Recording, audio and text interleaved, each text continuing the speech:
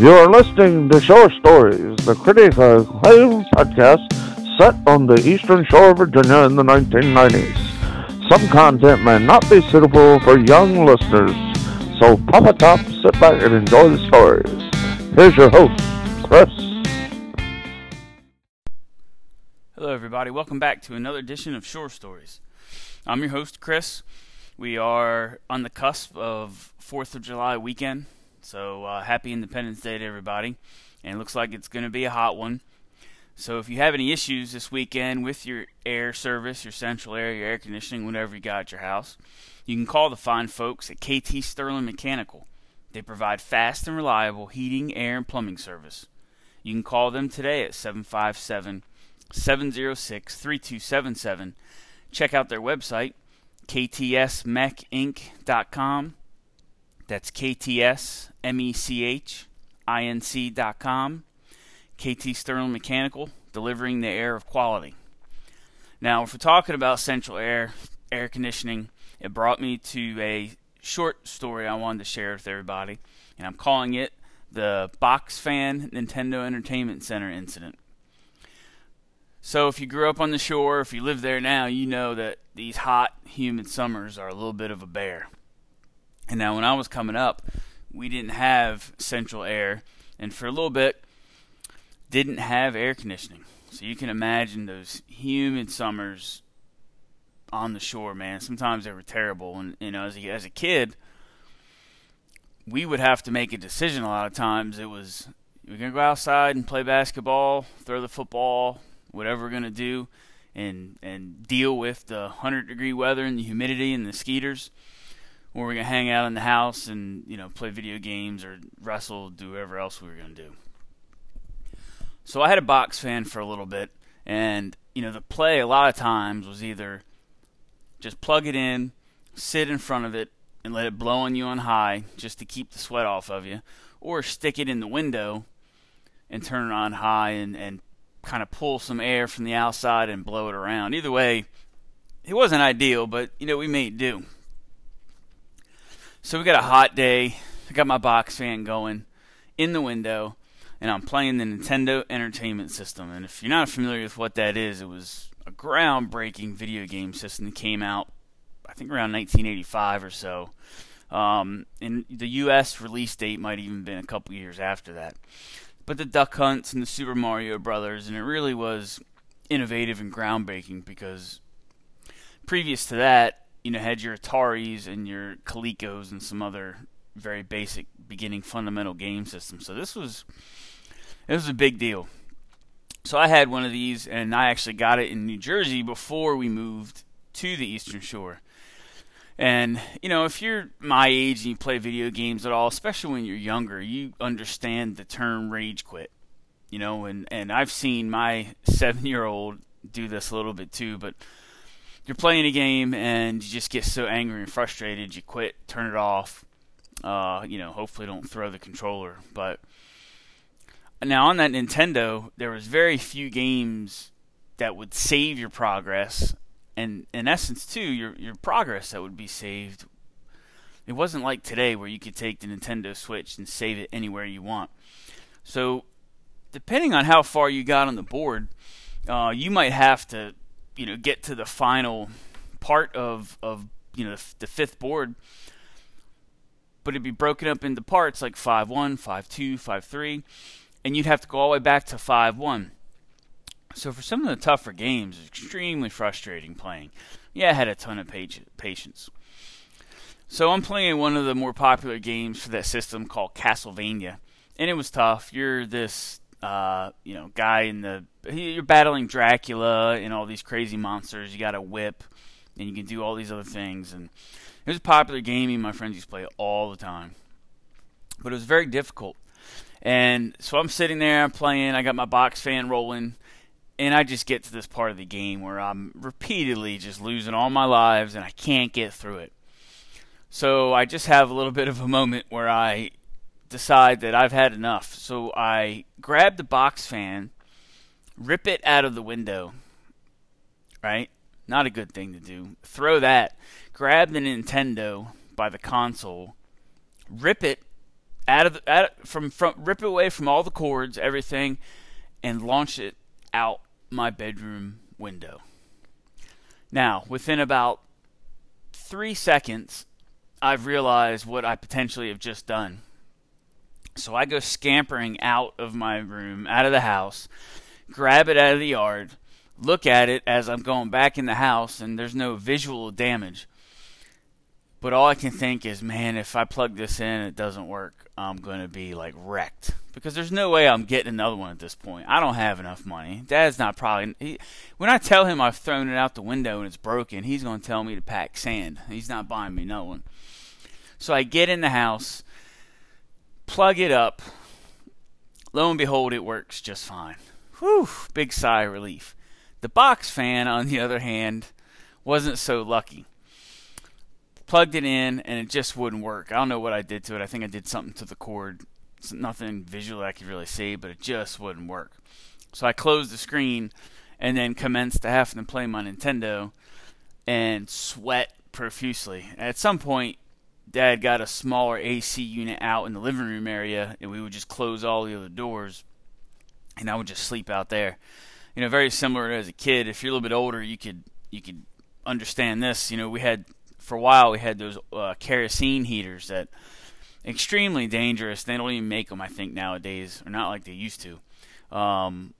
You know, we'd sleep right in front of it. Sometimes you even put a blanket over the thing and have it over top of you. Just asinine behavior, because if you talk about a safety hazard, good God almighty, that's one. But that's my story of the Nintendo Entertainment System and the box fan. We're going to take a quick break, and we'll be right back. All right, and we're back. Appreciate you coming back. So we have some exciting things going on here at the offices of Shore Stories, and we're going to be steamrolling forward as we here approach the middle of the summertime. Talked about a fantastic company there at the beginning, KT Sterling Mechanical.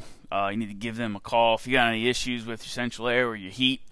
You can reach them at 757-706-3277, or again, check out their site, ktsmechinc.com. That's ktsmechinc.com.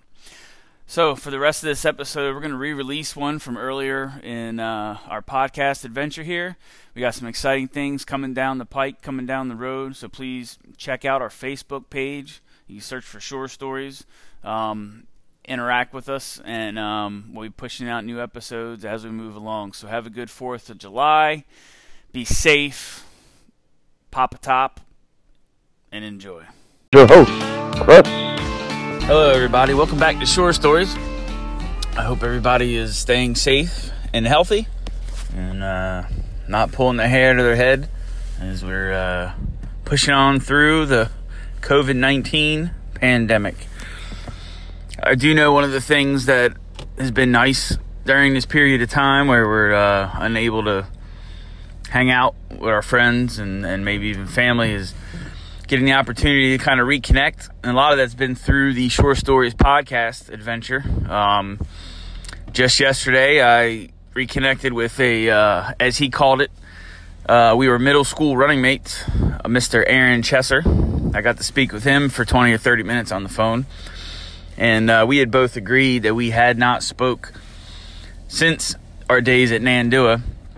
So it's been quite a long time. And he joined the military, we figured out, about a year before I did. And but anyway, we haven't seen each other in a very long time. He brought to my attention kind of a funny little story I'll share with you. Back at Marion Smith Middle School days. So we had a project that was due. It was a team up project, you and a partner. And apparently, and I don't remember this exactly, but he had come to stay at my house down in Deep Creek on like a weekend, Saturday night or whatever, so we could work together on this project. Well, we had these big plans. We were going to make, it was a Trojan horse. We were going to make the Trojan horse out of like popsicle sticks and do this whole deal, all excited. And he comes down for the weekend, and lo and behold, the boys in the neighborhood, Chad, Donnie Lee, Jason, Scott, come knocking, say, hey, let's go play some basketball. So then we're faced with the dilemma of working on our project or going to shoot hoops. Well, of course, we choose to go play basketball.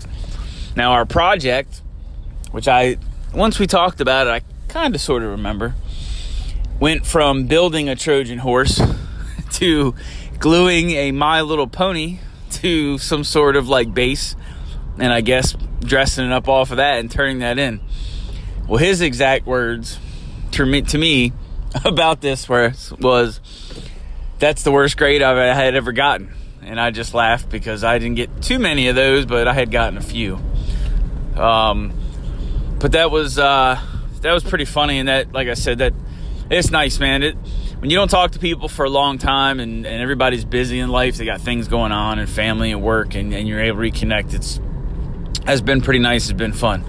Kind of on a sidebar, another thing in the last week or so that I had done that kind of is outside my ordinary pattern of things was a Zoom conference during the NFL draft with a buddy of mine out in Wisconsin and his brothers that I know pretty well and a couple other guys, and that was fun too. So I just recommend to everybody out there, if you're home and you're missing those outside connections, reach out, do something you normally wouldn't do. It's been pretty fun.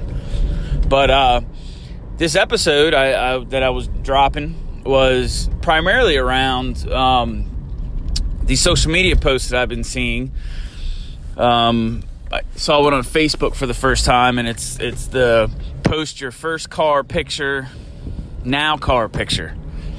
And it kind of sent me back a little bit as I started thinking about my first car, which was the 1980 Chevrolet Impala, which the original color was a Carolina blue, but by the time I got my hands on it, it was more of a Carolina blue, light, faded, rust kind of color.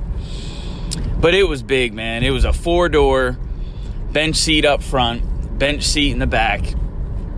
Just massive vehicle. I remember the day that I was working at Food Line, bagging groceries and getting carts. And Food Line out in Ames Plaza. And my dad said, hey, and she literally lived 2 houses down from us. She goes, and I don't remember her name, but so she's selling her car, and it's only $400. Yeah, man. At the time, $400. Yeah, she kind of described it to me.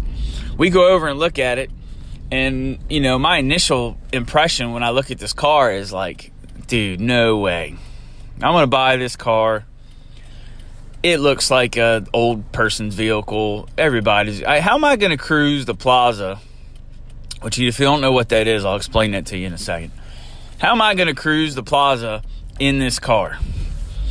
Well, after a few minutes of looking at it, and the inside was it was clean. It was older and it was used, but the seats were in great condition. It was just an older car. After convincing for my father, thank you, by the way, I ended up buying it, $400. And he said, well, I'm going to take care of the insurance for you, which I said, thank you, but I don't really know what that means at 16. What does that mean, insurance? I got to pay for insurance? He squared that away for me, and it wasn't much. And off I went. Now, it was, like I said, it was big. It was a giant box car. At one point, to give you an idea of how big it was, I had fit 12 to 13 people in that car one night, picking up people from this one place and taking them somewhere else. Now, there were a few people sitting on laps, but we had them in there, man. We had them jammed, packed up in there. So it was a pretty big size car. It was terrible on gas. When you went down the road, it floated. And I think it was maybe because the shocks had been original shocks, maybe worn out. The miles that were on it weren't hard miles. She drove it to the store back and forth every day for, at this point, let's see, this is about 94, 95, around 95. So it was just, from Deep Creek to Nancock, back and forth, however many times. So it had low miles on it. It had a tape deck. Yes, a tape deck. Some of you might be listening to this. Probably not many, but some of you, and you're either laughing at that or have no idea what it is. But it had a tape deck in it. My cousin Keith hooked me up and put 2 speakers and these little custom wood boxes So I had those on the back dashboard. And that was my first car. So cruising the plaza, Four Corners Plaza, has been mentioned before in this podcast, is basically a giant parking lot. And that's where everybody went to meet up, see what was going on. Where's the party? Is there a party? Whatever the case. But, you know, when you're 16, 17, you get your license or whatever, you cruise the plaza, and if you're out there riding around in a hunk of junk, you know, at first I didn't really want to cruise the plaza because I was like, I ain't driving out here in my old beat up looking car. But after a while, for me, I realized, like, well, the hell with it. At least I get to go out and go do things. So, and everybody knew who I was. They see me. Oh, there's Chris. Here comes in the gigantic, giant blue monster floating around. But when you get your driver's license, and, you know, regardless of where you grow up, most people could connect with this. I mean, it's freedom. It's a giant piece of freedom. And living and growing up on the Eastern Shore, I mean, if you didn't have a car or lived close to somebody that had a car, you might have been just kind of stuck. I mean, and as I got older, with me living Deep Creek, the only other person down there that had a car when we were in high school at that point later on, William Courtney had a car, Melanie Williams had a car, and we got to my senior year in high school, I mean, it was just them. So if for some reason I have gas money and William was off doing something, and, you know, you're just stuck. You can't go anywhere. So having that car was fantastic. And like I said, it was just freedom. Now, I will also recognize that growing up on the Eastern Shore, having the freedom in the car just allowed you to get in all sorts of trouble, shenanigans. I mean, with all the back roads, cruise the back roads, all kinds of unoccupied places to get into, whatever you wanted to. And I'm quite thankful that I made it through that little period of time and didn't end up in a bad place in terms of physically hurting myself or anybody else. And, I mean, I'll just kind of leave it like that. Now, there were a few times I put the car in a small ditch here and there, but nothing I couldn't take care of. And speaking of ditches, I even put my dad's truck in a ditch one time in the snow. But one of the great things about growing up in like a small town is that, you know, it's kind of like at home. You're always at home. No matter where you go, you're always at home.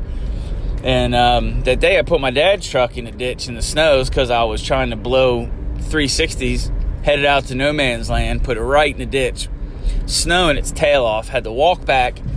Libby, who ran Chick's store for a while there, loaned me the money to pay the tow truck. Didn't say a word, didn't say nothing, flat. I just handed it to me. And then my dad came home from Jersey, I think it was the next day, and I told him, and he gave me the money back to go give to her. But I'll never forget that, because it's just kind of how it was down there. People would look out for you, you know, if you weren't a knucklehead and stealing people's stuff and tearing up stuff, they would just take care of you. And she did that, didn't even bat an eye. So yeah, so there's Facebook posts going around. I want to credit Susie Rouse Bruce for first person I saw posting it. They kind of sent me back thinking about the old Chevy Impala, and to kind of wrap up the story about that car, I figure I told you how I bought it, and let me tell you how I ended up getting rid of it. So I get out of high school, and I head off to Chowan College in North Carolina. And the only reason I even know this college is in existence is because my man, Mr. Chad Morgan, Mr. Wookus, had went to school there. And towards the end of my high school career, I wasn't exactly focused on going to college and what I was going to do. I was just kind of running around being a knucklehead. But I just, out of a whim, applied there, and they accepted me. So I was like, well, heck, let's go. Dad drove me down there, dropped me off. I left my car back at home because I don't think I could bring it, but we had just decided I was going to leave it there. So I go down to college, and I'm there for a while. I don't make it through the year. I end up dropping out after a short period of time. And while I'm down there, I get myself in a little bit of trouble and decide to have some drinks. And I borrowed a car of one of the guys I knew, one of the guys on the soccer team that I was playing on, to go out to some club. And lo and behold, I get pulled over as soon as I leave the campus. And fast forward, I end up having to go to court and get a DUI. And so we end up selling the Impala because I lose my driver's license. Or so I thought. So at that point, the DMV systems, I find out later, were not interlaced with each other throughout the country. So I come back home. I had to go to court. Dad drives me down there. There's fines. There's all kinds of stuff. And so I'm like, well, I guess I got to go to DMV and at least get an ID card so I can have something if I'm going to go get a pack of smokes or whatever. Yes, I smoked cigarettes at this time. And I go into DMV, and the girl at DMV in Hancock says, well, why don't you just have your driver's license? And I said, what do you mean?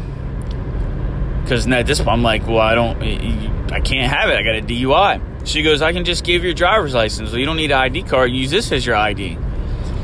So there's about a 5-6 second pause where we're staring at each other. I'm looking right in her eyes. She's looking at mine. And I say, okay. And she says, okay. About 5 minutes later, I walk out of there with my driver's license. And I go outside and get in the car with my father, and then I'm like, I just got my driver's license. And he's like, what? So we come to find out, like I said, that the DMV systems aren't connected, aren't interlaced. Meanwhile, in between all this, we sell the Impala. Dad sells it because what do we need it for, right? He's like, you ain't got a driver's license, we're selling the car, you got to recoup the money for court costs and all that crap. And what am I going to say to him? I don't know. Yeah, okay. And of course. So that's how the old Impala, that's how I got rid of it. That's how I stopped owning it. I saw it a few times after that fella driving it around. But, yeah, that was the end. So, well, that's going to wrap up this edition of Shore Stories. I just wanted to get in here and carry on a little bit about the Impala. I am super overwhelmed with all of you guys out there who comment and like the Shore Stories page on Facebook and reach out and comment on the episodes. It's really cool. I'm having a great time, and I'm glad you're enjoying it. So until next time, I'm out. Have a great day.